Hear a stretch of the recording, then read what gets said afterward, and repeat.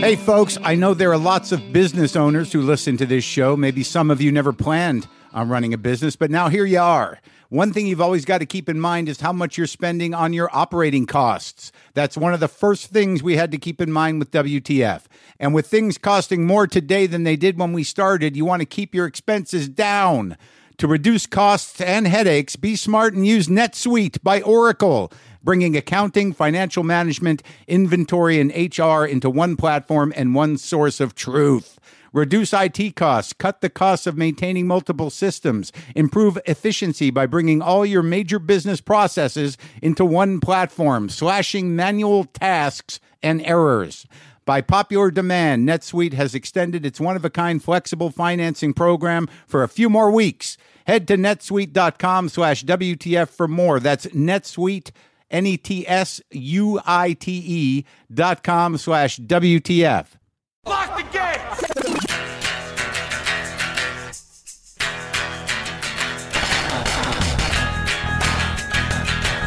All right, let's do this. How are you, what the fuckers, what the fuck buddies, what the fuck nicks, what's happening? I'm Mark Maron. This is my podcast. Welcome to it. Does it sound different? Are you okay? How's everything with you? I don't know how you're doing, but I had to move all my shit today and yesterday and the day before yesterday. Things are happening. Like right now, I'm talking to you in a completely different room. I've never spent that much time in this room. I had to move everything out of the new garage in order to get some work done on the space. And it has to be empty because it's big work. So given those options, I could go to a studio, rent a studio, do that, drive, meet guests at a studio, or I could just go upstairs in my house and put all the shit in there. So now I'm in a strange room in terms of interviewing or talking to you or talking on the mics. I'm modulating my voice in a weird way, it feels like. I'm surrounded by the panels that kid Julian Nicholson made me. He actually came over, him and his buddy, and one guy's a tool guy, Julian's a sound guy. We moved all the panels that he made me for the garage up into this room. I got to get some books up here. I moved all the books, again, out of the garage. Every fucking one of my books. Now, when I moved them over here to this house, I didn't go through them. And there's plenty of books I don't need, but I didn't go through them. So now they're all in stacks underneath my house, hundreds of books. And now I got to stack them up in here to make it muffled, to get it cozy. Guests will not walk through my house, out the back door, into the garage, but it's going to be a little more peculiar when I go we got to go upstairs into one of the bedrooms. There's no bed in here. It was designated as an office space, and now it's a studio. But you do what you got to do. So I knew this had to happen. I knew that if I didn't start the work on the garage, that was going to get in trouble. I don't know what that looks like when the city gets mad at you for not doing the work that you're supposed to do because you're in violation of a city ordinance or code. What do? Put a lien on you? Do they take your home from you? I know they can do that. I don't think they would do it for that reason. I don't think he didn't fix the garage. He didn't get the garage up to code. We're taking it back. I don't know what the fuck happens. I just know that one of the reasons I bought this house was for that fucking garage, and now I'm recording my bedroom like an amateur. Pros record in the garage. Amateurs record in the extra room. But it's okay. It's okay. We're going to get through this together. Amy Sedaris is on my show today, who I love. I love Amy Sedaris. Who doesn't fucking love Amy Sedaris? That's the big question. What kind of monster doesn't love Amy Sedaris? We go back. We go way back. I'll talk to her about it. Man, I'm literally right down the hall from where I sleep in a room right down the hall. When I bring guests up, I'm going to be like, yeah, it's my bedroom right down the hall. It's weird. It's going to take some adjusting. I'm sorry if I sound off. I'm just a little weird to be doing it in my house. I like to walk to work, even if it's just to the garage. I enjoy the walk to work. Now, I just got to go down the hall, I guess, or upstairs from downstairs. I don't know. Anyways, me and Sedaris, We go way back. My first job in television that I reluctantly took because I was totally broke was around 1989. Some of you may remember, you're probably in your 40s now, if you watched the original, probably the second version of Comedy Central. It wasn't the Comedy Channel.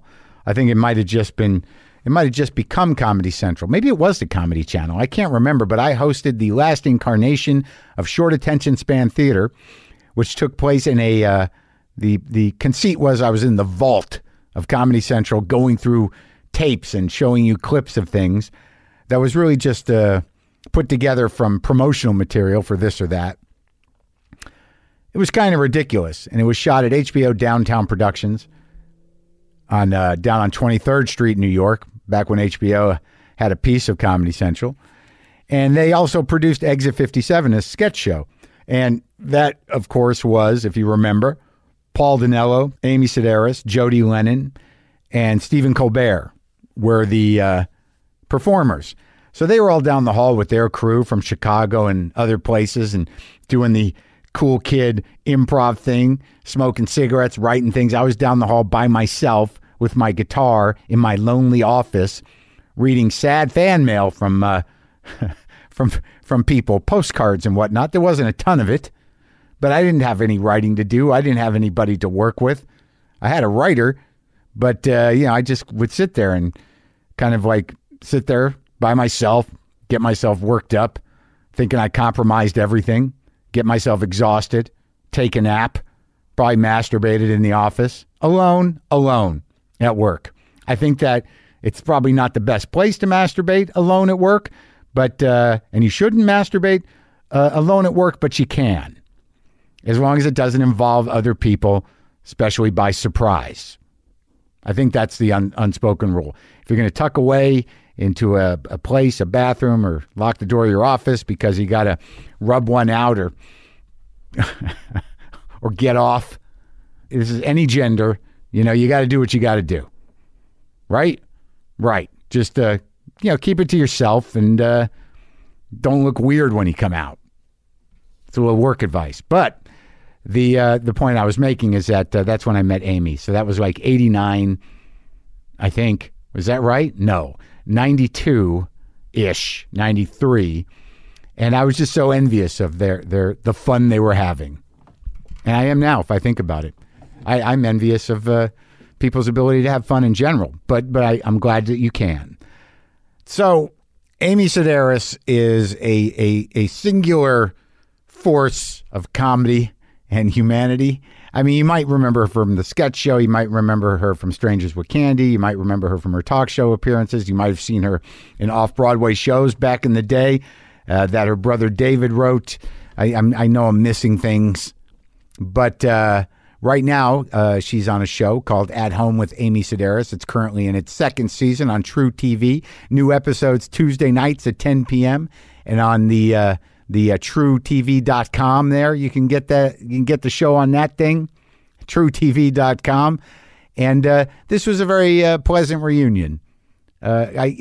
She's exciting to talk to because you really don't know.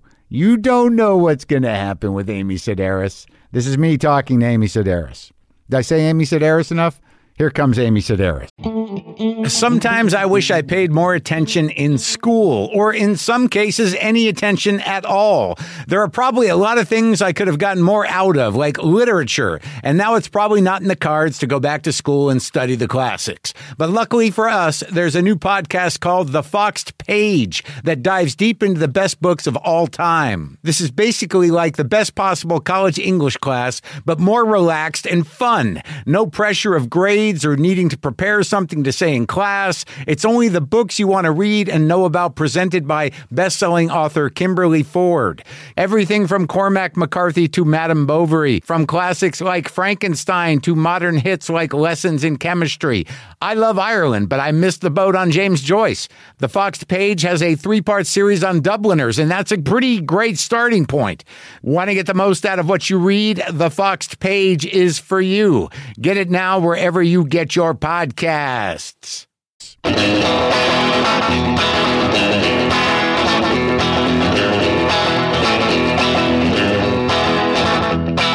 What flight did you take? I left New York at 10 o'clock. In the morning. Yeah, but I stayed up late and I thought, because I'm going to sleep the whole time, and I couldn't sleep. I never sleep. Do you? God. Sometimes I can, and it's... Yeah. my mind wouldn't shut off. So I Really? just couldn't do it. Oh, to me, like I sleep, you know when I sleep, like right when it takes off for some reason? Uh-huh. Like, because I think of the oxygen change. Oh, yeah. Because they compress their, what do you call it? They decompress the, whatever it is. Yeah. They, what's the fucking word? Yeah. Yeah, they change the air supply in the cabin, and I fucking go out, but then like 20 minutes later, I'm up. Right in time for it to level off, and then that's it. And done. then that's it. No matter how. And do you watch movies? Do you I do. read? No, I've tried to read, but I find I sit to given time, I will just sit and think about nothing, like whatever it is. Yeah. But you know, I'll do it. Yeah. Sometimes bad things, sometimes good things. Yeah. It's best not to freak yourself out about personal matters on an airplane. Oh no! Oh my God! No. It's not a good time to be like, oh, why didn't I do that? God damn it. But I forget. I really loved your book, and I thank think you. David and I were reading it at the same time. Oh, really? So it was fun to talk to him about it. But yeah, it was really good. And I laughed. Oh, thanks. And then, and where David said, "You shouldn't be on the cover. It's too good." That one. He was hung up on that cover, man. He is way about books. It's celebrity books. He sent me possible covers. Like that was for that's funny. For Attempting Normal, I think was the one, and they had created this cover, and for some reason I sent it to him, and it was very funny, his response. Yeah, I think he told me. There was a cat on it, and it was just this ridiculous cat cover of just a cat. And it said, like, it had its mouth bubble was saying WTF, and there was a blue background. And I sent it to David, and he goes, "Too much blue." Oh my God! Isn't it funny? Like when you have to do that kind of thing or marketing, and then you think someone else is going to be the right person on the other end, and it just very seldom is it. And then you have to get involved, and it's a lot of work. And then it never comes out the way you want, anyways. It doesn't. Well, I mean, I'm always jealous of people that seem to have it together. Like, that's a great book cover, and like what I want. Like, and also, do you ever make decisions and then? And you're really confident about it, so there's no one to blame but yourself, but they don't hold up over the years? Yes. Or they were right. They're like, it shouldn't be brown. I'm like, I want brown. And then I go, and then it'll look better green. No, it won't. I like brown. And sure enough, they were right. They know it sells. Sure. Like they always say purple books don't sell because they're healing books. That's in the healing section. But you go in a bookstore and you're like, okay, they're right. Yeah, you see what pops and... it's but so even interesting. With anything, with me. haircuts, with pants I wear on television, I'm like, what was I thinking? Oh, clothes and me. Oh, forget it. So confident, though, when I did it. I was like, this is it. Yeah. And then years later, you're like, what? Well, I know. I have like decades of Conan appearances of me making bad decisions. So... But it's good when you make a right decision or it comes to you last minute and at the right time and you just can't even believe it. And you're like, you just can't move forward till you find this hook and then you find it and you're like, wow, everything just comes together. Yeah. I love that. Yeah, that's happened maybe once. Oh, I hate missed opportunities. Like when editing, when I watch, I'm like, God, if we just had more time to think about it, I could have, it would have been such a good idea. When you're like improvising or something? Oh, or you're just shooting the show, and you can just think of something last minute. Later? Yeah, later. We could have tagged that. Let's go back in. Oh, yeah. Put the set back up. That's hard because it's hard to read if you can't change it, why watch it or read it? Right. That's my attitude a lot of times. It's like I don't want to see, if the color's going to be off or something that, I'll just go crazy. So you edited all of them of the new show at home with Amy Sedaris? Yeah, I sit through editing. Paul does, Paul and I both. Paul Dinello? Yeah, Paul Dinello. Yeah. So you guys are the producers and he's writing it with you? Paul and I, this was our show idea, and he pretty much writes the show, and he chops the wood, and I help decorate it along with a few other people. So the pitch was essentially, a home show with you.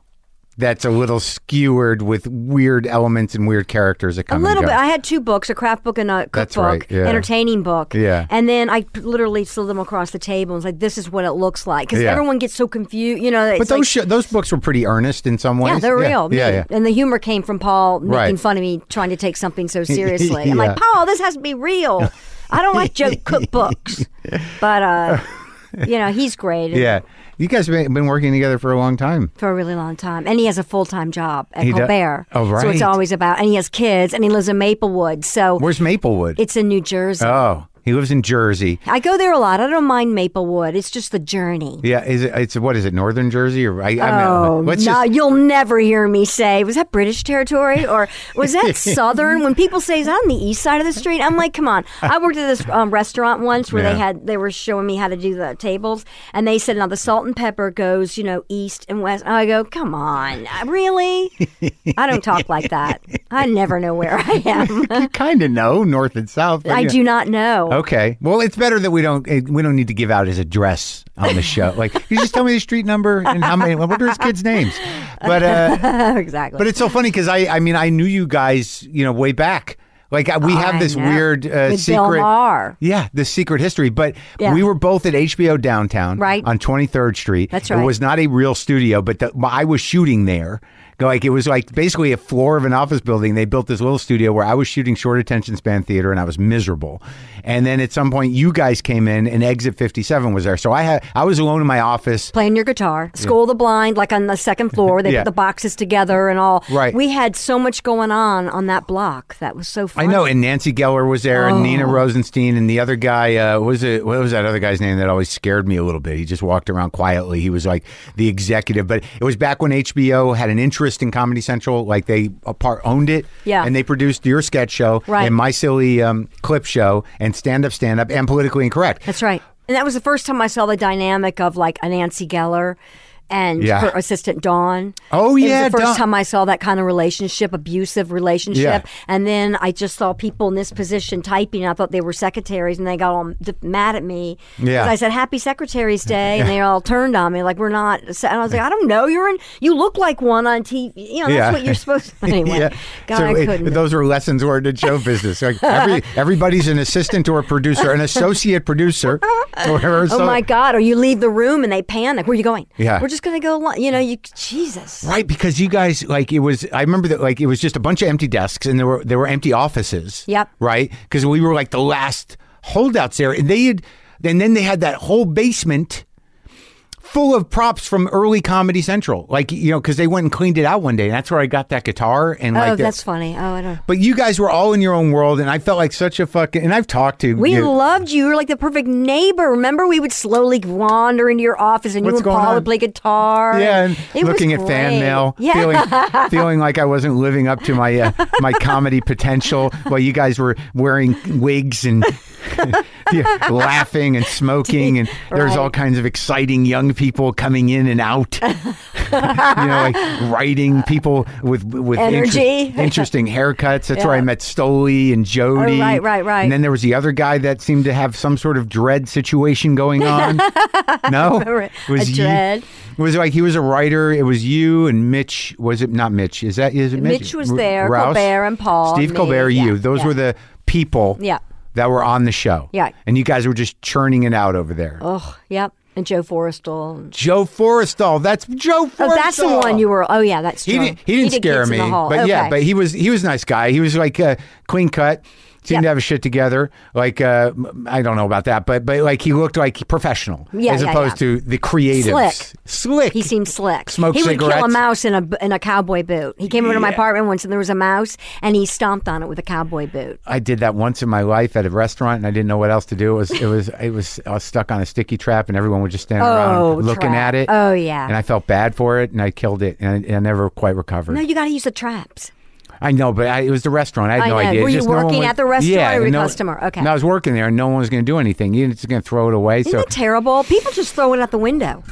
Just they get it on there and they toss it out a window. Can you imagine that? House. I don't know. I don't know why I ever use those sticky traps. Oh, awful. They're terrible, and a lot of times you don't know that there's one on there for years. And or you just see the tail. Oh. That's happened to me before. Or they chew off their tail. In a trap, I've seen just the tail. Because it chewed it off and got out? I guess so. Ugh.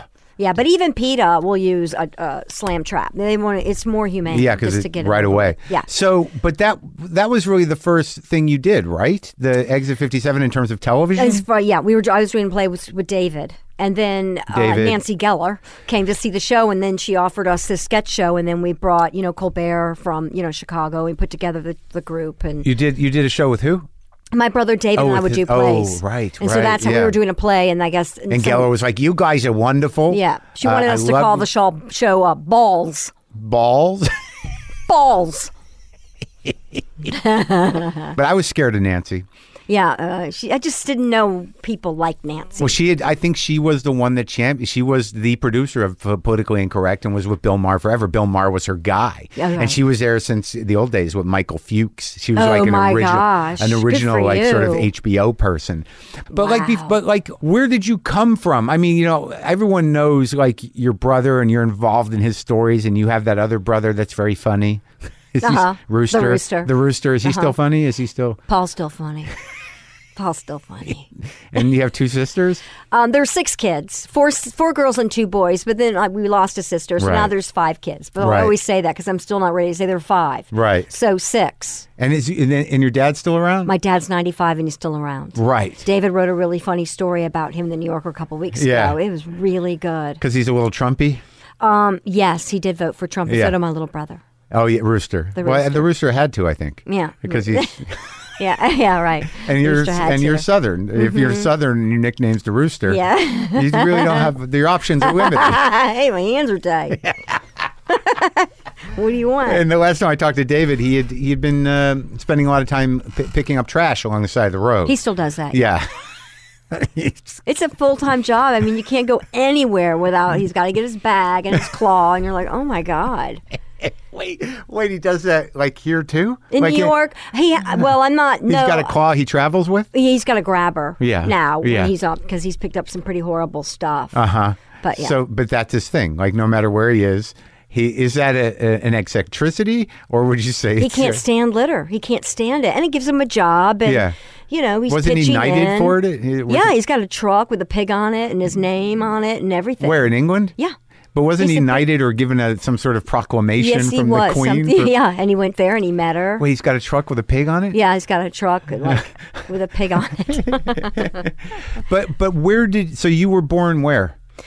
Oh, I was born in upstate New York, and then when IBM moved to the South, we moved to the South. So I moved to North Carolina when I was 3. Yeah. And then David went to Chicago to the Art Institute, and he called me and he said, oh, there's this place in Chicago called Second City. It's perfect for you. You should really move from Raleigh and not be the funniest waitress there. And instead, why don't you think about doing something else? David said that? Yes. So was he in Chicago? He was in Chicago. So he got me to move from Raleigh to Chicago. And so I started taking classes, and then I got in the touring company. Did you ever do stand-up? And no, I never did stand-up. And then I got on main stage, and then I was going to New York to do plays with David. Then he moved to New York, and then I eventually moved to New York. But like when you got to Chicago, because now Chicago's like the center of the comedy universe, right? Right. But when you went, it wasn't really, right? So when you got to Second City, who was there? Are there people we know there? That's where I met Colbert and Danilo, Chris Farley, Tim Meadows. Before SNL. Yes. Right, obviously. Yes. And so so what was the fucking... It was fun. What was Farley like as a young man just working on improv? Man, he was funny. Yeah. He wasn't... I toured with him for a second, and then I got into another touring company, and Paul did. Second City? At Second City. And then with Farley, and then he quickly moved up to main stage. So I worked on a couple industrials with him, and he was really sweet. Yeah. Very nice. Went to church every Sunday. I think he set his girlfriend's house on fire in the past. By accident? No, on purpose. But he was lovely. His whole family was. They'd sit there on the bench and kind of support him and watch him. Was he always that sort of like...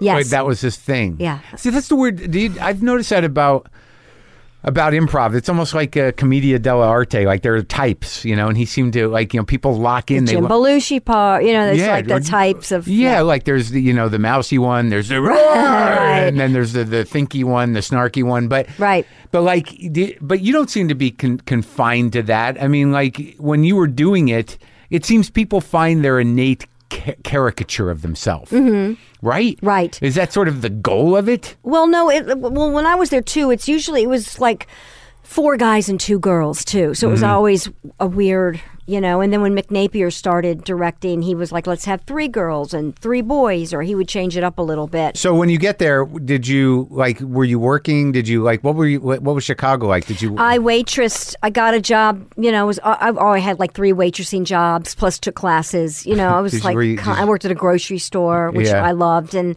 you move around a lot. Yeah. But it was nice because David was there. What was he doing there? I remember. Art Institute. And then he was teaching at the Art Institute. He Yeah. graduated, and then he started teaching there. So when you get there, you get to Chicago. What you go sign up? You audition for? You for go the through a thing? training program, take classes, Yeah. and then at the end it allows you to audition. Yeah. And then I got got picked, and Yeah. I got to tour, and that's when I toured with Colbert and Danilo. So you and Colbert, Steve, I don't know how many people know that about Steven, about that he was this improvising dude. Yep. Like he's like, because now he's got, he's the talk show character. Oh, I know. He's some days I think he enjoys it.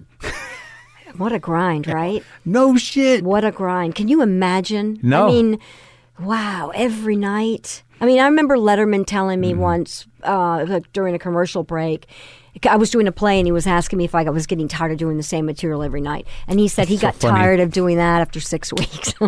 6 weeks, he was like, I'm done. He said to me once after I did a stand-up set, I sat down and on the break he goes, you can make that stuff work on the road? And we're back. Yeah, he was great for doing that kind of stuff, wasn't he? Did you ever do heroin? And we're back. He would say the strangest things to me. I really miss him. Oh, no, are you still in touch? The last time I talked to him was maybe 3 years ago. He called really? me out of the blue. Yeah.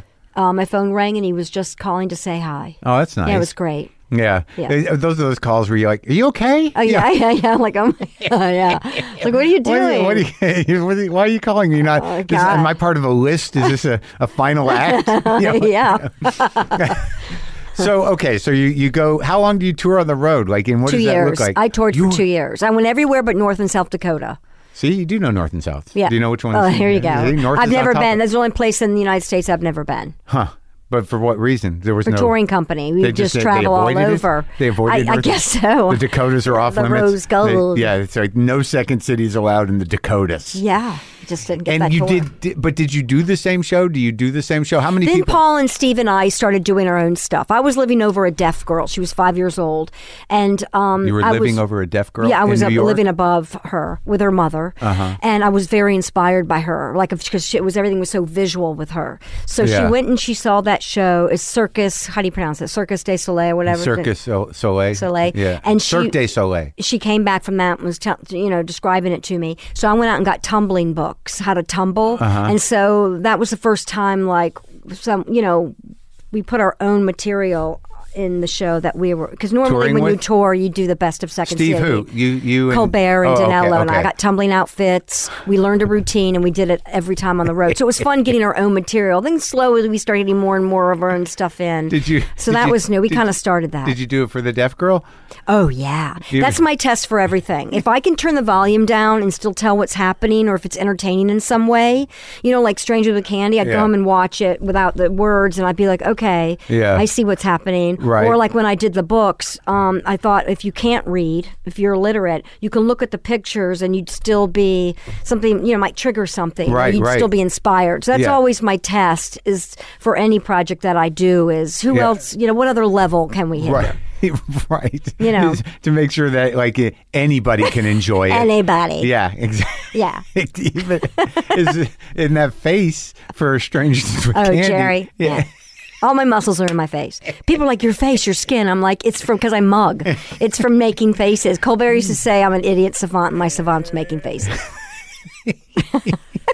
So you're tumbling out on the road. Yep. And then you come back and you put together the sketch show? Well, then it fell into our lap, and Geller was like, why don't you do this? So, Right. well, I was doing plays with David, and that What was were those- ultimately my goal. What were those plays? Because I kind of remember it. They were like At La Mama. Oh, And then we did right. one at Lincoln Center. Oh, I saw one. Which one did you see? Oh, probably One Woman Shoe, maybe? One Woman Shoe. Yeah, it was Oh my good. God! Because you No, did it, one tape exists of that show. but that was one of those things. I think we were still at HBO downtown. Yeah, probably. And you were doing it, and then I went to see that. I'm like, I should quit. Oh, that was They're doing good. such interesting stuff. That's how David felt when he saw Boogie Nights. Because at one point we were like, let's write a movie. Let's try to. Yeah. And he saw that and he's like, I will never write a movie. That was you loved it so much. That's like he was doing show. What was one woman's shoe about? I remember there was a big shoe on stage. We were in social services. For us to get money from the government or something, we had to put on a one-woman show. Right. But there was a misprint, when they wrote one-woman shoe. But this is the idea. This didn't really happen. No, that's what the play was. Right, yeah, exactly. So we were all like on welfare. Right. We had a big cutout. Hugh Hamrick, David's boyfriend, did the sets. And Yeah. there was a big wooden cutout, the shape of a big shoe. Yeah. Sets were beautiful. Yeah. and you lived in the shoe? Yeah, I lived in the shoe. Right. Why not? A lot of weed. That's when David got high. Yeah. We'd sit there and, oh my God. What an idea. What an idea. Laughing really hard, and then it would change completely the next night. And he was like, you have to stop. These are the sets. Period. Yeah. And what in that period in New York, that was like, 90s, right? Yeah. But but that was sort of the end of like that feeling of experimentation. Am I wrong? Am I getting old? But like, it just seems like La Mama still meant something. Like right. people were still doing. Now it's Joe's Pub. Right. Joe's Pub is where you go now. When people come to New York, where should I go? A theater? I go to Joe's Pub. They have great people there. Yeah. And do they do full shows like that? Well, they do like cabaret, like right. Bridget Everett has a show, or Cola Scola. And, But like, it was just felt like it was wide open creatively. And now I don't even know who lives in the East Village. Do you still live over there? No, I live in the West Village. Oh, that's nice. Yeah. I've always lived in the West Village. You have? I lived I called it Faggot and Cocksucker, but Christopher and Bleecker of all corners. I lived there for 18 years, and then I just moved up the street, basically. So I'm still in the same area, just a different part of 6th Avenue. And you can call it Faggot and Cocksucker because you have such... Because that was the core, Christopher and Bleecker. I know. But you have a loving gay following, apparently. Oh, my God. And I guess you're sort of... you're sistered in to the community. Boy. For you. Yeah, who knows now? I posted something on my Instagram account recently. It was someone defaced the poster of the show that was hanging up. They knocked out my front teeth. With a Sharpie. And someone was like, Amy, there are women in shelters who don't have their 2 front teeth or have dental issues. And I'm like, oh, shut the fuck up. You know what I mean? I was like, delete, unfollow, click, bye-bye. Yeah. It's like, oh, what are you talking about? Yeah, it gets like someone told me a story about their sister who was teaching, who got a job teaching theater. And they were doing like Chekhov or something. And there was issues with some sexual inappropriateness in the play. Oh. And some of the students that she was teaching walked out of the classroom because it was triggering, and she was asked to change Chekhov when she was teaching it. It's like, what the fuck? Yeah, where's it going?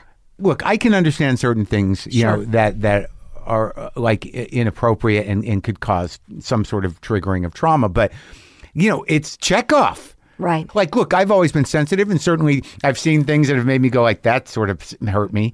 But like, and then I just sort of like, okay, then you move on. Yeah, you move on. Move on. Are you nervous? No, maybe, I don't know if nervous is the right word, but I just don't, it just seems to be getting a little bit out of hand. Yeah. A little bit. But then I watched this documentary last night called, I might get it wrong, is it Rain Festival? Is it or Fire Festival? Yeah. This fake concert that they were going to do. Anyway, oh, yeah. Okay. The guys who ripped all those people off, and then some people flew down there and they're like, they were. But I hated everybody in it except the locals who were doing all the work and everything. Yeah. But that kind of person, that kind of white person and everything, I was like, wow, it's really interesting to watch something where you really hate everybody in it. Right. Except, for being horrible. The locals. Yeah, or just the kind of people. Even watching them go to this island with dragging luggage behind them. Like, why would you bring rolling luggage over sand and rocks? Like, just stupid. And it's made me so mad. Yeah, it's very strange what people prioritize and how they live their lives. Just that kind of... I don't understand it. But it's like, we've been in this business long enough. I've seen people I know become monsters. Yeah. And of one kind or another. But I'm not even talking about doing bad things. I'm talking about people whose egos become so large. Oh, yeah. That like, you're like, who the fuck are you? Right. Who treats people like that? I love hearing about that stuff, though. I love it when I hear someone arguing or fighting, or, I miss that about working in restaurants when people be like, I'd like to see the manager, please. It's like, oh, yes. I can't get enough of that. I love to walk into a store, even if I know the people working there and cause a big scene. Or how about watching the other server like throw something at the chef? What the fuck is this? Yeah. This is what the sort of like the cook, server dynamic. Like, and then you got to the point where you're like, he's in one of those places today. Don't fuck with him. I don't know if he drank too much or what's going on, but don't make any. But how's the expediter today? Is he okay? The one with the burns all over his arms and hot French fry lights. I miss working in the restaurant because I love making cash. I love working with the public. I loved side work, and I loved doing it when I didn't have to do it. You like side work? I didn't mind it. I mean, back in the day, you just refilling good character ketchup? study and Ketchups? rolling silverware, just having a sure. job to bitch about. You always have to have a job to bitch about, and Right, sometimes I miss that. Sure, you're up on all the drama of everybody, and because everybody's there, like as much as you are, you can really keep up with like all the fucking stuff that people are going through. Why am I working Saturday night? Oh yeah. Yeah, it's like, what happened with that guy? Yeah. Oh, you don't want to know. Yeah. I do. I'm rolling silverware. Or that look of, you look at a paycheck. No one's expression is ever the same. You look at anyone who opens an envelope, it's always, something's always off with the paycheck. What is it? What's FICA? Yeah. It's $2 short. Or people who really know their paycheck stuff. Oh man, I was always amazed by that. Oh yeah, I still don't know mine. I don't. Or people are crafters. Or like, it cost me blah blah blah to make 3 of these. It's like, I don't know. I sell it for $1. Yeah. It's just allowance money. I no profit. I don't. Something to do with my hands at 3 a.m. Do you still craft? Yes. Yeah. Well, I was really good at. I found my thing that I was really good at. Making these pot holders. Yeah. But they stopped selling the loops, the kind of loops that I like. So I've lost my. Now I just make lighters, cover lighters. Covered lighters? I take big lighters and make my own covers. Oh, really? To sell. Yeah. I kind of remember those. They used to make like ones that you could slide them into, like rock bands on them and stuff. What do you make them out of? Different, sometimes I'd make them different characters. It depends who the audience is, who I'm going to sell them to. I'll cater to those people. Oh, they're Jerry Blink fans? Fine, I'll do some Jerry Blink lighters. Oh, I see. So you... Dum Dum lighters from the Dum Dum Rappers, because it says save rap to make stuff. So I like, this is a great idea. Little things like that I'll craft, So you pick an audience. Do you do contract work? Do people reach out and go like, Then I don't want to play. Yeah, I'll do it because I want to do it, but don't expect me. A cupcake business, no repeat business, cash only. Don't call me. Yeah. You pick up from my doorman. I don't want to see you. I don't want a thank you letter. How many do you want? 12. I'll give you 8. There you go. So difficult. Done deal. I always think about the restaurant thing because when my life got bad, I was like, what is my experience? After a certain point, you're in show business 20 years and it's not working out. It's like, well, I could always like, oh, fuck, the last job I had I was a grill cook. Oh, God. In Brookline, Mass. And then there were times where I used to go, when I'd go meet people like at like one time I remember going to a meeting at HBO and we went to the cafeteria there and I was meeting like with my manager and an executive of some kind, but I saw the guys cooking on the grill and I'm like, I wish I could. Your skill. Why can't I just be doing that? The victory of a successful egg flip.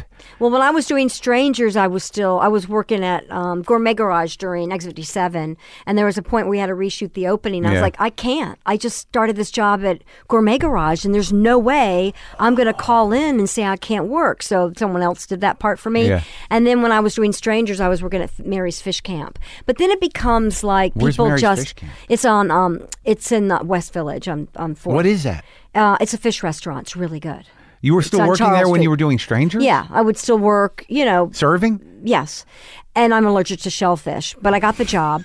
But, then it became kind of a bit like people might come by and then you feel like you're doing it for the wrong. I just wanted to wait. I just wanted to make cash and I wanted to wait on people. But then I had to stop because it just seemed like it was about something else. Oh, because people were like, did you know that Amy Sedaris? Yeah. Or it was taking money from other people. I didn't want to take someone else's shift that really needed. I didn't really need the money like that. Like I said, it's fun to act like a waitress when you don't have to be a waitress. It's right. But you also like the engagement. There's something about having real work to do as opposed to like sitting around smoking weed and. Well, that's full-time job, isn't it? Wears me out. Wears me out. All right. So how long did Exit 57 run? Like.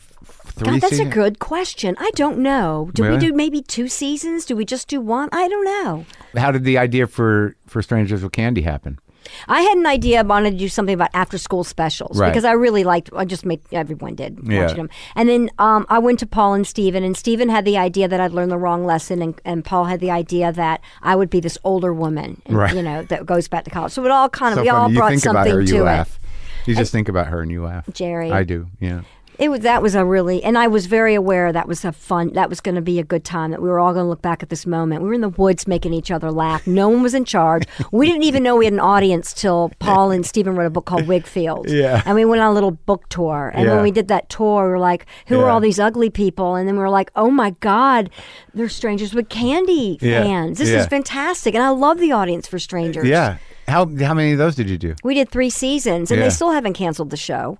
But they did Strip Mall came out, so someone took over, and then they picked up Strip Mall. And did they ever want you to do a movie? We did a movie. You did, right? We did a movie. I remember. And what happened with the movie? It came out. Letterman, for some reason, I don't know how we even got a script, but he got a script somehow, and then they called and they said Letterman really wants to produce this and make it happen. I was like, you're kidding me. That's amazing. And we shot it. All I think about with the movie, it was in the summer, and I had a turtleneck on, a fatty suit, a wig, jeans, boots, and my mind was black. Yeah. It's hard to work in the heat. That's all I remember from that movie. It's hard to work in without a suit.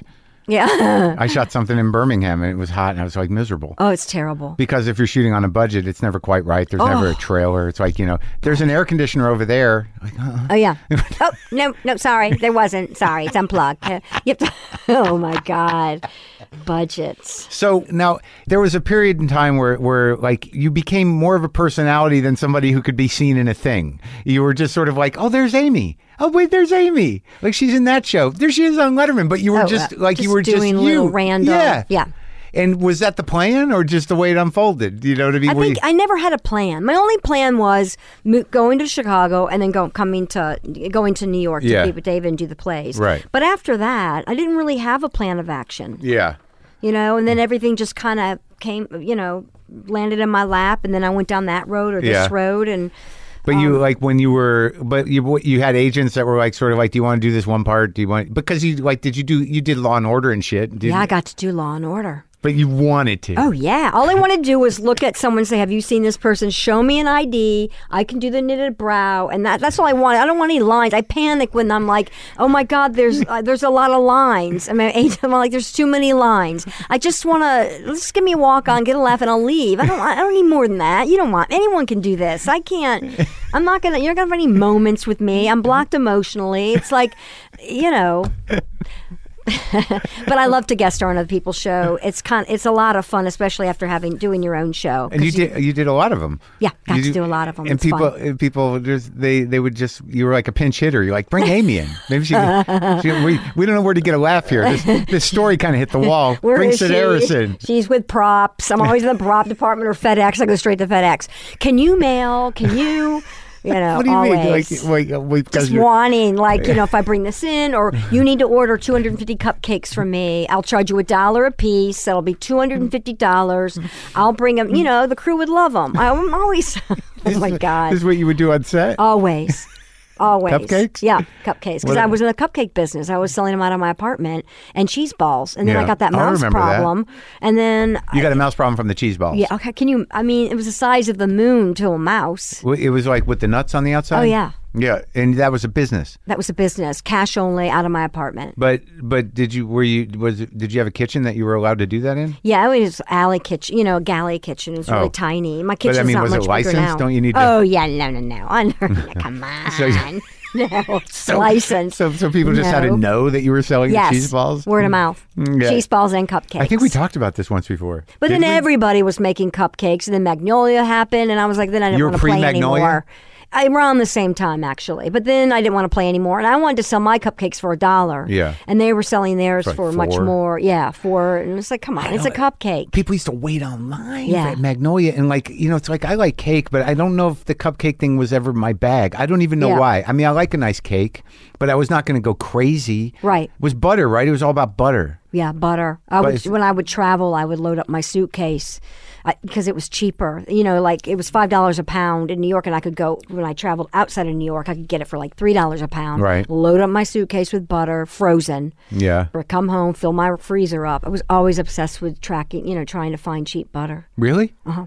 Now, did you need to find cheap butter, or was it just something that you got into the habit Well, of? when I was making a lot, So saving a couple dollars on a brick of butter was a good thing. Butter's expensive. So you would, and then dairy went up, milk went up. I can go on forever.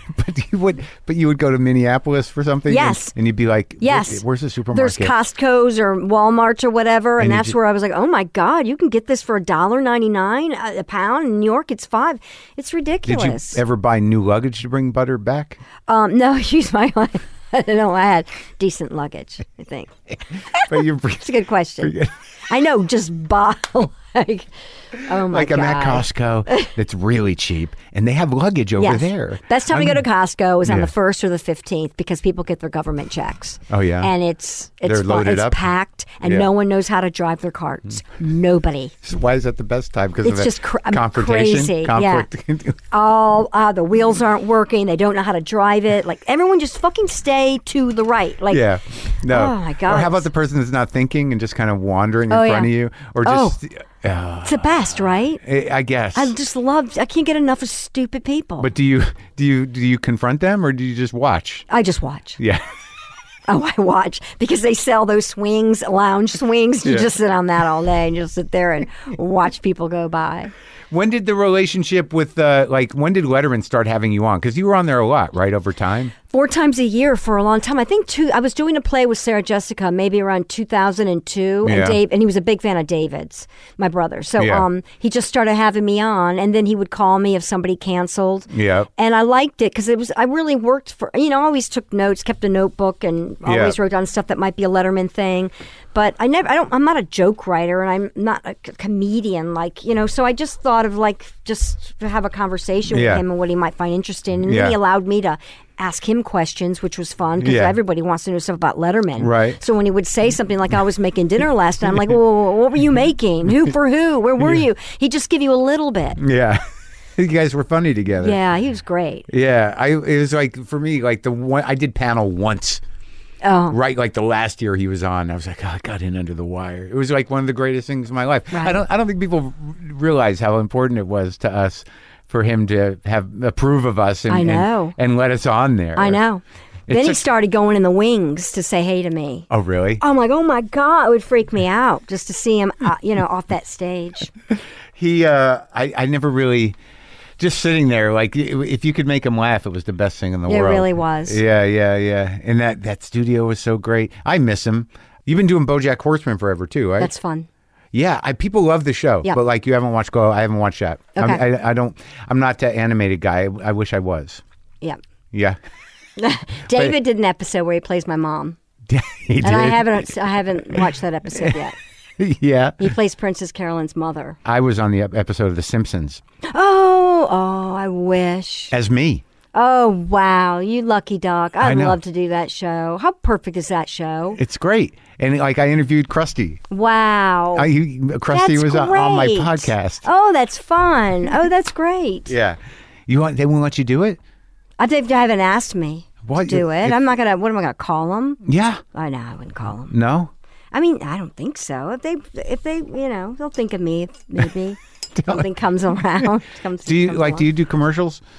I did one a while ago, and I love. It was for a laundry detergent. Yeah. But I always wanted to do a commercial. I got shingles a couple of years ago, and the first thing I did was drag myself to the phone, and I called my agent, like, "Give me a shingles commercial." I was in so much pain. I was like, "Oh my God!" I was like, "Yes, I really have it." Are there shingles commercials? Yes, people are doubled over in pain, and it is so painful. It is so painful. It is. You're all over your body. Fire. Really? Yeah, all over. Yeah. It's, did you have intense. measles? I thought if you had measles or something no, and then chickenpox. Chickenpox, right? Chickenpox. And you can get a shot for it now. But I mean, I didn't. I was offered the shot vaccine, but I said no. I'm never going to get shingles. And I was talking to a woman who talks to dead people and over the phone, and I think I was so open to her that that's how I got it. Really? I think so, yeah. Because I wasn't stressed out at the time at all. How'd you meet this person? I'd heard about her for years. Laura Lynn Jackson, I think her name is. Yeah. And everyone was talking about the same person. I didn't know it, but my sister had died. And I just thought, I'm going to call this woman and see. And it was fascinating. And then David wrote a story about it called The Spirit World. Oh, okay. Yeah, it's a really good story. And did she contact your sister? She did. She kind of, she sounded a lot like my sister. She didn't have my mom's voice down so much. But Tiffany was there, and Phil Hoffman popped in for a second. But we didn't record the conversation. At your apartment? Or in the conversation. I guess the dead people go through, her? She's, what do you call that person? It's not a channel, but it's a medium. A medium, but she's just kind of there, and they kind of go through her. So these voices, and she said other dead people might try to get in on that channel, and you might not know them at all, but whatever, So this is at your apartment? Yeah. Should we come over? No, it was over the telephone. Really? Yes. And then... And it was you, David? Just me by myself. No, I took notes, and then I was Phil telling... Phil Hoffman just came over? No, Phil was one of the dead people that... Oh, that came up? That came up. You guys were friends, right? Here. Yeah, I've got somebody else here, and and I was like, oh, it's Phil. She goes, it's funny. Really? Someone else asked about him, and she's like, yeah. But you knew Phil when he was alive. I did. He was a sweet man, right? Yeah, Phil was great. We used to play a lot of fun games. I'd be like, okay, you have to act like you passed out on top of me. And I have to try to get out from underneath you without waking you up. Or we would stage fights because I had peeping Toms across my, from my apartment. Yeah. And I had all this breakaway china that I'd gotten from a job. Right. And I would just have him bang them, break them over my head, and I would break them over his head. So he was really fun at playing games like that. I'd blindfold him and I'd say, all right, I'm going to do something. Yeah. I put high heels on, blindfold him. Be like, I'm going to do something. You have to guess my action. Like, what am I doing? What am I looking for? Oh, yeah? Yeah, he was fun that way. And you just did it just the two of you? You had game night? Yeah, just something to do. Yeah. Did you know he was spiraling? I didn't. Yeah. No, I heard. Yeah. And then I ran into him once, and he was sitting at a bar having a beer, and I thought that was unusual. But we had a nice conversation, and then I think it was a year later he passed away. Oh, it's so sad. It's sad when people pass away. As we get older, it's just sort of like, what the fuck? I know. Do you get I have these ideas in my head. Like, okay, if you make it through your 20s, that's like then you've got a good shot at making it into your 50s. Oh. And if you make it through your 50s, then you might make it through the long haul. But the 20s and the 50s. Oh, interesting. That's where people go down. I don't know why I've decided that, because it's probably not true. I like that you've thought about it, though. I always tell people I'm dying. I have 6 months to live. I mean, it's easier that way. And then, just in case? Yeah. But your health is good. But I know it's just terrible when people pass away. It's awful. But I don't have kids. Oh, my God. Can you imagine? No. No. I mean, I'm not married I was married twice. I didn't have kids, but I'm not cut out for it, and I don't feel bad about it. Because I was thinking about that today. People are like, well, your pets are like your kids. And I'm like, not really, because they're my pets, and that's what I can manage emotionally. Right. Right. You know what I mean? They're consistent. They cats are, I don't have to worry about them getting involved with drugs or disappointing me. They remain, they're there. You have a dynamic with them, and it doesn't really change. They get older, you get older, but it's, they're consistent. Right. They're going to die, but I can handle that. Yeah. I can't handle the wild card of I'm not my cat didn't come home last night with my car. God. I mean, maybe it didn't come home last night, but that's another issue. I don't let him out. But you know what I mean? Yeah. Got it. I do. But you've never been married? Never been married, and I don't have kids, but Danilo has 2 boys. I'm the godmother, and I'm a good godmother. But you were with Danilo for years. Yeah, right? I dated him for 8 years. Yeah. But I never wanted children. The same thing. I just wouldn't. I mean, I can't even watch a movie where it's like disappearance or someone gets taken, or I'm like, I can't. I'm worried about the kids that I didn't have. Yeah. I literally sort of if you let me think about it, I can go through the whole thing. Like, is he still breathing in the crib? Is he still? Oh yeah. I can't. I can picture it. And then there's people they're sort of like, oh, you'll adjust to it. I'm like, I don't know. I don't know. I'm full of panic over nothing. Right. If I adjust to it, that kid's going to be nuts. Yeah. Oh yeah. Because Stick with cats. Right. Because you have to let them be their own people. Right. Okay. Let good them luck. Free. I know. But you have so many siblings. And get a driver's license at 16, driving these kids. Yeah. But are you an aunt? Yes. My little Paul Rooster has a daughter, Madeline. Yeah, she's great. Yeah, and she's 15. How's that? Is it good being an aunt? She's adorable. Yeah, and I see her when I go to North Carolina. Good kid. She's very shy. Yeah, and good kid. Yeah. And what's your old man doing? Dad. Yeah. He's turning 96 soon. Dad's hanging in there. He loves life, loves living. How's his Gets brain? Gets a kick. Every time I wake up and I'm alive, I can't believe it. He's still sharp as a tack. Really? Yeah. That's great. He's deteriorated here and there, but he's really, really doing well. I can't imagine what he just lives by example. And I would be bitching and complaining. He never complains that he's aching or anything. And I can't imagine what if I live to be that old. Oh my God. Then I'm going to be like, this is what he was going through. This is what it's like. And why didn't he say more? You know what I mean? Yeah. But we're getting old. We sure are. And whenever I complain, I'm like, I sound like an old person. You can't even have a landline anymore. I've just been dealing with trying to get the voicemail on my landline. They're like, my friend looked at me and said, Amy, I have to tell you, you have to let it go. Yeah. They don't want people to have landlines anymore. They don't. You have to embrace your cellular phone. And if you want people to leave you a message, they're going to have to leave it for you on that. And I'm like...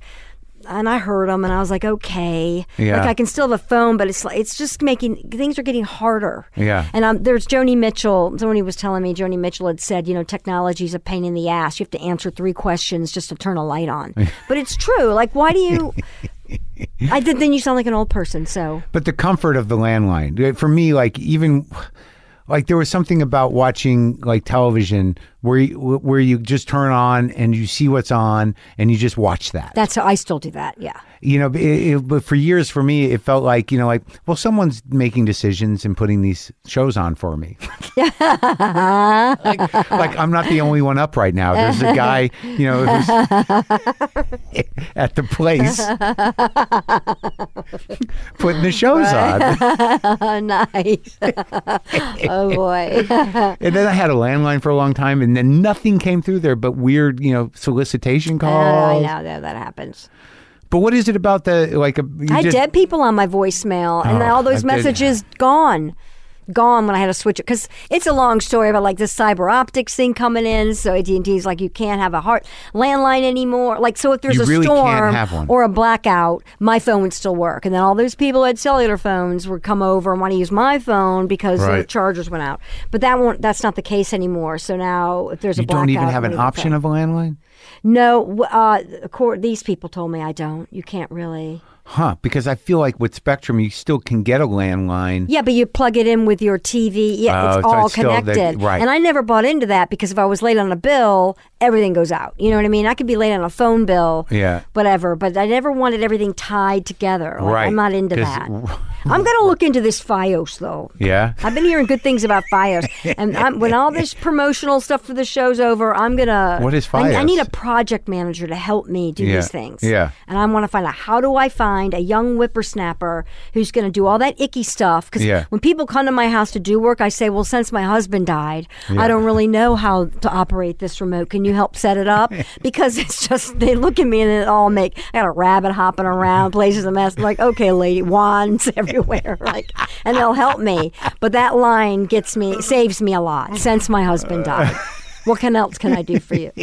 You still have the rabbit? Teen, it's a new one. I just found out Teen, after 4 years, is a male. Oh. Sick, took her to the hospital. They were trying to put a catheter in. They said, Amy, this isn't a female rabbit, it's a male rabbit. So now I live with this big queen in my apartment, 7-pound queen. And I'm like, wow. But it's shocking for everybody. Huh? Yeah. It had to change your life. Everything changed. Yeah. New rule, noodles. So how do you watch television? On my TV set. Right. Yeah. But I mean, just cable, basic cable, or you have cable. You don't buy into. I don't tape stuff. What do you call that? What do you call DVR? I don't have a DVR. Or I might have it. I just never. I don't DVR anything. If it's on, I watch it at that hour, that time. As far as shows like that go. Well, I think that we grew up at the same time, and I guess we must be sort of nostalgic for what we grew up with. I mean, it feels like the show you're doing now has that feeling. It's sort of a strange throwback, timeless feeling to when TV was like you had this weird kind of personal relationship with these personalities that I guess people still do, but it's very different. Like sometimes when I go to the gym, I'll see Hoda and Kathy Lee. And there's some part of me that's comforted by it, the kind of daily presence of somebody making something in their kitchen, But growing up with it, there was like I missed 3 channels. Right, I know. Right? Yeah. And maybe 2 cable things, and I guess that's old people talk, but it seemed like everybody was a little more connected, don't you? Yes. Yeah. And it just annoys me that you just have these worlds where people live in completely different worlds. People you're right next to on the train, you have nothing in common with them other than you're breathing the same air and they're a human. Right. Everything else, like they're just, I don't, different information, different everything. I don't know what happens now, but I guess we are talking like old people. I know. No rollerblading. You can't get rollerblading anymore? No rollerblading. Oh, you're going to be yelling? No, it's just like, like old people. I'm like, oh, okay. Fine. I'm an old person. Why can't I still have my, I still shop from Vermont Country Catalog. I still get LL Bean catalogs. I don't even think that's politically right. And I still think I look through LL Bean catalogs and I'm like, I bet you I could make that look cool. And every time I've ordered anything from them, no way. The chamois shirt, maybe that's it. Yeah. That's it. But now they make things longer. Like you can't even get T-shirts in a 3-pack anymore because they're really long. What about just Hanes pocket tees? Yeah.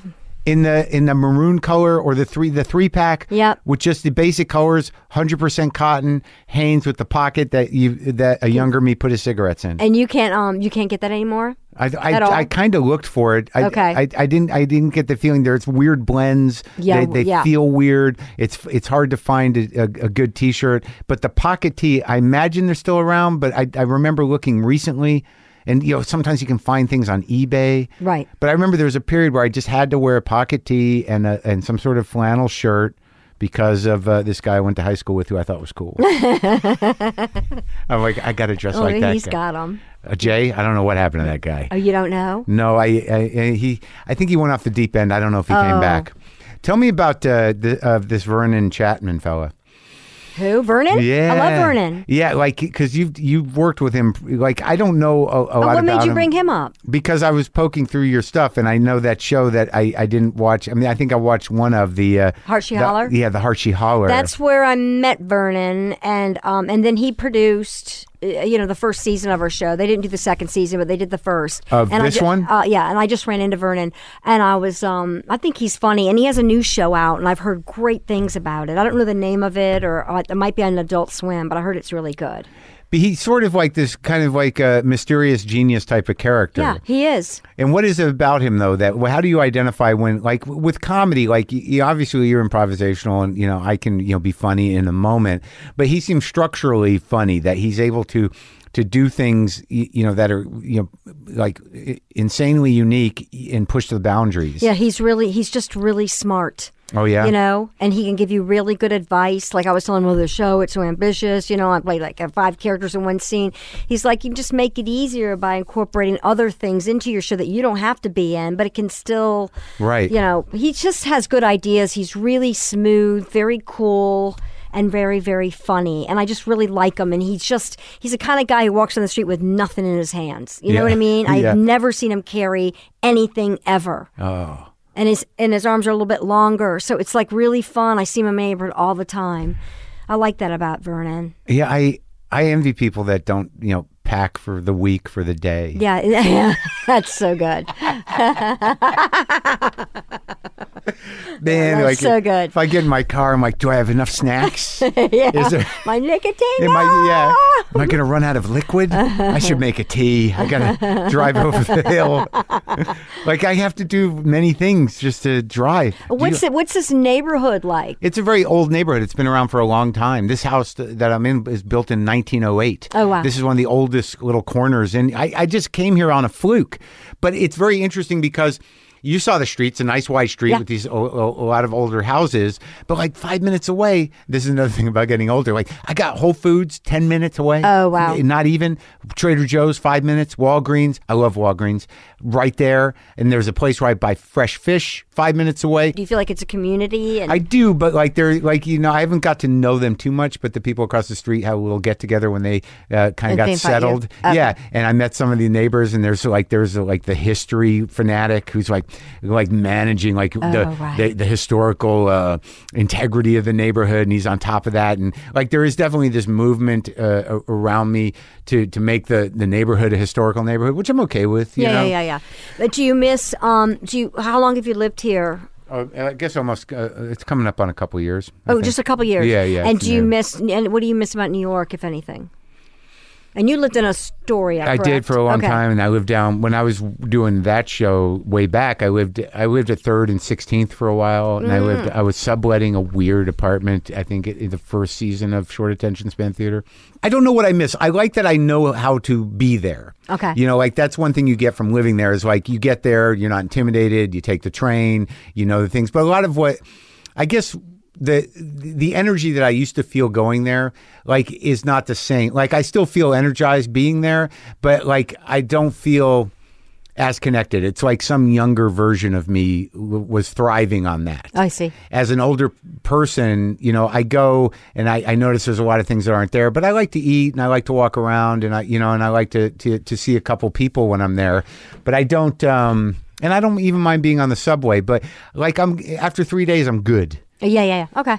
You know what I mean? Mm-hmm. But like you've been living there forever, and the thing that people I don't think realize about New York is that once you kind of lock into your neighborhood, that's your thing. Right. It's not like how do you handle New York? It's like, well, I go to that guy for I see him every day because I buy the thing there, and then I do that over there, and then there's 2 blocks away I do the other thing. Right. And that's your fucking life. That's your life. And then once in a while you'll be in Spanish Harlem out of nowhere. You're like, wow, I should really go to other parts of New York sometime. And right. Never do. Up to the past the Bronx and the nice area. I didn't know there was a park here. Yeah.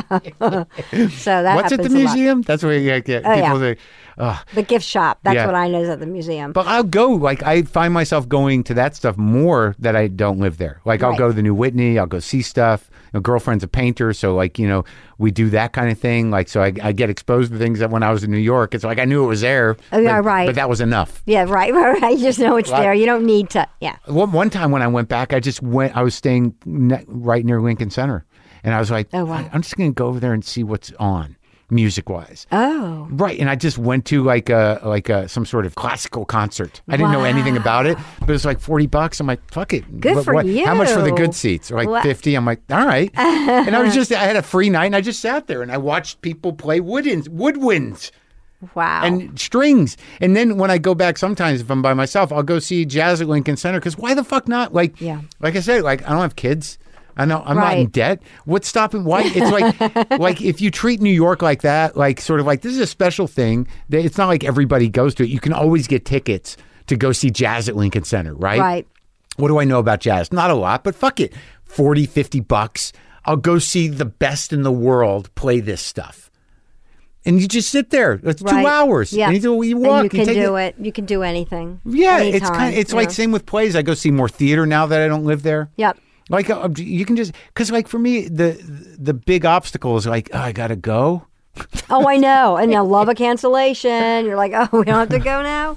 Yeah, great. But what do you do to entertain yourself other than look at your rabbit and cook things? Sometimes I'll go to see theater. You go out to a movie. Yeah. I've got my group of friends. I'll come over or go over there. You friends with Jody still? Always, or no? Yep, she works on the show. She does? Yep. Oh, that's great. She works on the show. And then... she's doing well? Yep, she's doing well. We were neighbors for so long. It's so wild. It feels so far away from me, but like, man, they were there for a lot of shit, man. I guess they still live in the same place. Yeah, it got rebought. Like apparently, I think Leo Allen was living in my old apartment. Oh, right. And I was on the lease for whatever reason. And the guy sold the building and the new guy goes, "Are you Mark?" And he's like, no, Mark's like, "Is Mark here?" And Leo's like, "No, he's not here." He's like, "Well, you're the new guy. Here's your lease." Yeah, wow, it was fine. Easy? It was fine. Astoria was so amazing. Like it's like where I live now. Like a lot of people don't know about this neighborhood in a way. But like Astoria was like, I guess it's come up a little bit, but like you could just walk 2 blocks and you're like, where are all these people from? Right. What is this food? Yeah. What language is that? Yeah. It's great. I could go around the corner and get Egyptian pastry. Right. You can't do that here. I didn't do it a lot. You can do it. You can Baklava. you can get that kind of stuff. But it's sort of nice. Just that's the one thing about New York is coming upon stuff. Just sort of like, what is this? Yeah, all of a sudden you're in Chinatown. Right. It's amazing. Little Italy. And, yeah. Well, God, say hi to Jody for me. I will. And this is the second season? This is the second season. And tell me who else is on it, working on it that I know. Pasquazi's on Sure. it. Cola Scola's got a big part. We have guest stars from Ann Dowd to, I mean, it's Billy Crudup, Juliette Lewis. It's crazy great. who we got on the show this season. Because they love you. It's really great having them on there. But I'm happy with the show. It looks great. And Jody writes? No, Jody gave a producing job this season. That's Yeah. I'm so happy. How's Stoli doing? So, I haven't seen Stoli in a while. Last time I saw him, he came by set, and he seemed to be doing well. The same. Yeah. I used to love going down there back when I smoked weed. I think when I quit doing drugs, I had this bong that I had for years just in case I needed to smoke out of a bong. And at some point, I'd put an AC/DC sticker on it, and I think he has it. Probably. I wonder if he still has it. Yeah, still. Great. It was so weird having that relationship. I do miss that. Right. That sort of apartment thing where you're like, what's going on in there? Like, I don't know what happened to everybody. Like Crazy Mary, you would have loved Crazy Mary. Ask really? Jody about Crazy Mary. Okay. She was like the sweetest woman. You know, when you'd see her, she'd go, "Oh, hi, how are you, little woman?" But then you'd hear her screaming at nobody in her house, just going off the fucking rails. Yeah, I would have loved Crazy Mary. She was great. But like living in that apartment building, one woman like jumped out of like she always dressed like some kind of nun or something, and she jumped out of the window and killed herself. And then the woman next door to me, this little old lady, she died in there, and I didn't know it. Oh wow! For like weeks, and like when they came, because she didn't have family, I felt so fucking bad because it was right next door, and you know when they finally came to get her. You know, I was like, I had no idea. And the cops are like, you don't smell that? And I'm like, people cook from a lot of different places. You know, that's a good answer, first of all. And did you? What did that smell like? Well, now that I think about it, well, you know, you smell like a dead rodent. Yeah. You kind of know that smell, but right. I didn't know dead person. No, I've never smelled a dead person. You know, and I don't question smells when you live in an apartment in Astoria. No. You don't want to be judgmental. No, you don't know what right. the fuck people are up to, and you just kind of let them live their life. But I remember, like, when we in that building, like, there were so many different types of people, and like in that fucking building, after 9/11, I was there during 9/11. So was Jody, and the people downstairs from me, the mother worked in the building, and she lost her life in the tower. And she had a husband and 2 daughters. And then another guy in the building was one of the emergency workers who was down there right at the beginning, you know, going through the rubble. And like that day, you know, when we saw it happening, and, you know, like I remember because like there was a leak. I think they lived upstairs because there was a problem with the bathroom, and it was that day, and everything was crazy and weird. But there was a leak, and I went up there and I knocked on the door, and I'm like, "What's going on with the shower?" You know, and then I realized they were all sitting around the TV, and she was gone. And then, wow. And then the guy who was the emergency worker, like, you know, a couple of days later, I saw him in the hallway, and he just started crying, and that was like so thoroughly a New York, you know, horror show, and just, but like the community of New York, that tightness of people, I do miss that. Yes. Like, I believe that people like take care of each other there. You know your neighbors, and they'll, like, if you're in trouble, they'll fucking show up. Yep. It's true. Right? Yep. Even if you barely talk to them. Mm-hmm. You know, if you pounded on someone's door, it's me from across the hall. They all come together. Yeah. Emergency team. I miss that. Yeah. You know, because I like knowing that. Yep. You know, like if shit goes down, like we're all on the same page here. Right. But yeah, it was like, did you? It's a good feeling. But like when Jody moved in, you know, because I was there already, I think, when she moved in there, and the guy who owned our building was Carlos, and he was a Dominican dentist. And he didn't have a license to do dentistry here. He would have had to go back to school. And he was a bodybuilder, and he was this weird little guy, Carlos. And Jody, I remember, Jody called him because her oven wasn't working. And he came up and he looked in her oven and he said, if it was a mouth, I could fix it.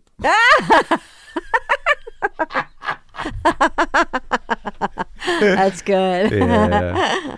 Well, but it's not so I won't, so I can't, so I gotta exactly. Well, I'm glad you're doing well. You seem good. Yeah. What are you doing in town? TCA's tomorrow. Oh, so you got to go out to Pasadena? Yeah, I have to go out to Pasadena. To that hotel? I guess. Yeah. Yeah, so I'm doing that. But I'm staying at the Sunset. So oh, that's nice. I'm still want to stay here. So I'm going to do that tomorrow and then I go right back. Okay. Yeah. Well, congratulations. Thank you. Nice talking to you. Nice talking to you.